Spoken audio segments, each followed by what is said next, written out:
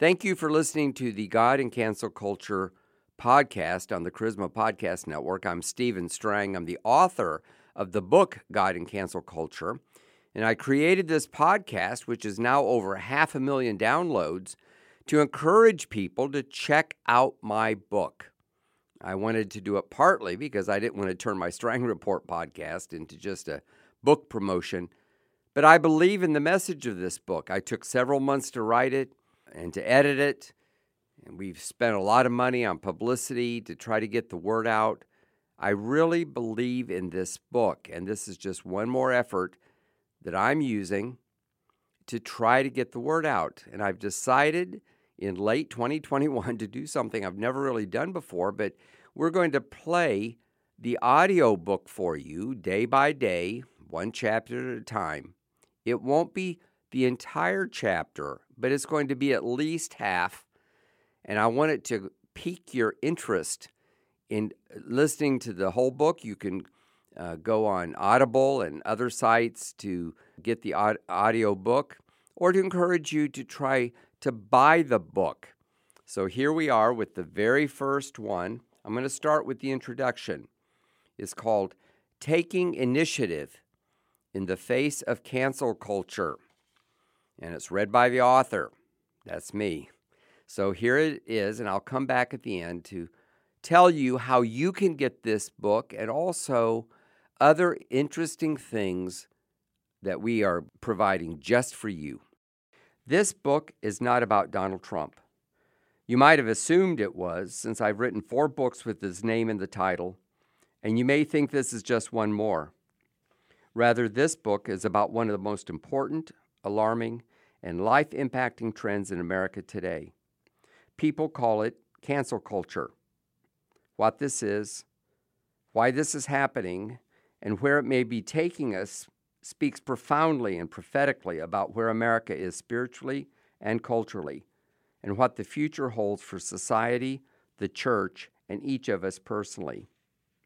To be blunt, there is no avoiding cancel culture. It affects what you see and hear, the news you get, the education your kids and you receive, how normal citizens are treated in society, how Christians especially are treated, how we are allowed to run our businesses, our families, our churches, and much more. By its very nature, cancel culture is pervasive. It leaves no stone unturned. It is no secret that more and more Christians find themselves the targets of social media and corporate powers that delete them, block them, or shadow ban them in an effort to undermine their legitimacy and credibility. Questions emerge. Who is doing this? Why are they doing it? Who are the main targets? How should Christians react to those in power who want to silence them? Can cancellation be avoided? What do leading, trustworthy Christian and conservative leaders say about this worrisome trend? Where is all this heading, and what can we expect life to be like in the near and distant futures? What steps can we take now as individuals, churches, and communities to shape the future and to stop cancellation from taking over society? In the face of cancel culture, the body of Christ needs clarity and unity, and right now it has precious little of both. Wounded armies want hope, focus, and encouragement. I do not intend to throw anyone overboard who is standing for the truth in some positive way. In a war, those running the commissary matter just as much as those manning the guns. So it is in our day of cancel culture. We must each wage war from our place of assignment. I approach this almost like a contemporaneous war chronicle, a series of reports from the front lines, some of which may point to burgeoning shifts that bloom into full-blown movements or trends at a future date. We might here capture an early glimpse of the American Restoration in progress. I would be surprised if we didn't. Featuring interviews with a cross-section of leaders, this book documents what is happening in our country, how believers can respond, and why we can look to the future with hope. Even though things are bad, we must understand that circumstances have been this bad or worse in the past, and that God always came through. He has plans and purposes we don't understand. Many of our opponents aren't even aware this conversation is happening. It's almost a covert activity. The mainstream secular media does not see what Christians do as relevant or important because it goes counter to the left-wing narrative. They want people to believe they won, conservatives lost, and it's time to move on. In reality, the country is fairly evenly split politically, and many on the left may still be won over to our side as they see the gospel in action, experience the love of Jesus, and have their eyes open to the truth. This could be the church's finest hour.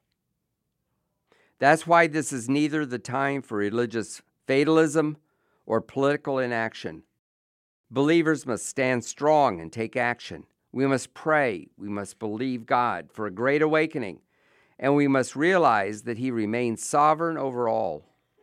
No matter how bad things get in the culture or government, the Bible is true, and all things work together for good to those who love God, Romans 8:28.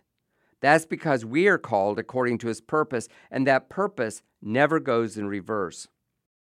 Let's see what that looks like right now, on the ground, in the day we are living in, as we advance the kingdom of God, which always overcomes cancellation. Let's see what that looks like now, on the ground, in the day we are living in, as we advance the kingdom of God, which always overcomes cancellation. Join the conversation with me. I hope you enjoyed this introduction. It's really the first chapter, but typically it's called the introduction.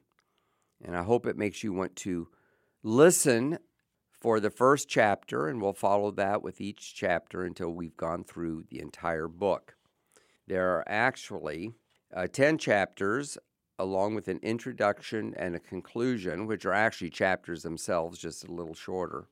You can get the entire audio book, of which this was an excerpt, on Audible and other platforms, but you can buy the hard copy of the book, a signed copy, by me, the author, if you go to my website, stevestrangbooks.com.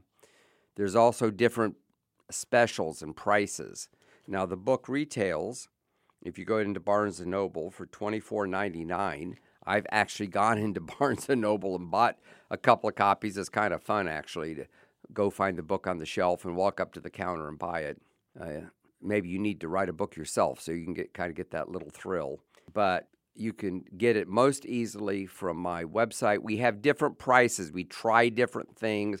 We have some upsells, and I can't really say what they are because we change them sometimes almost day by day to kind of see what appeals to people. So go to stevestrangbooks.com to get an autographed copy of my book, God in Cancel Culture. Share this with others, and then come back again. Listen to the book. It's not the entire book, but it's most of it. And I'm doing this as a service to you and also to draw attention to this very important book, God in Cancel Culture.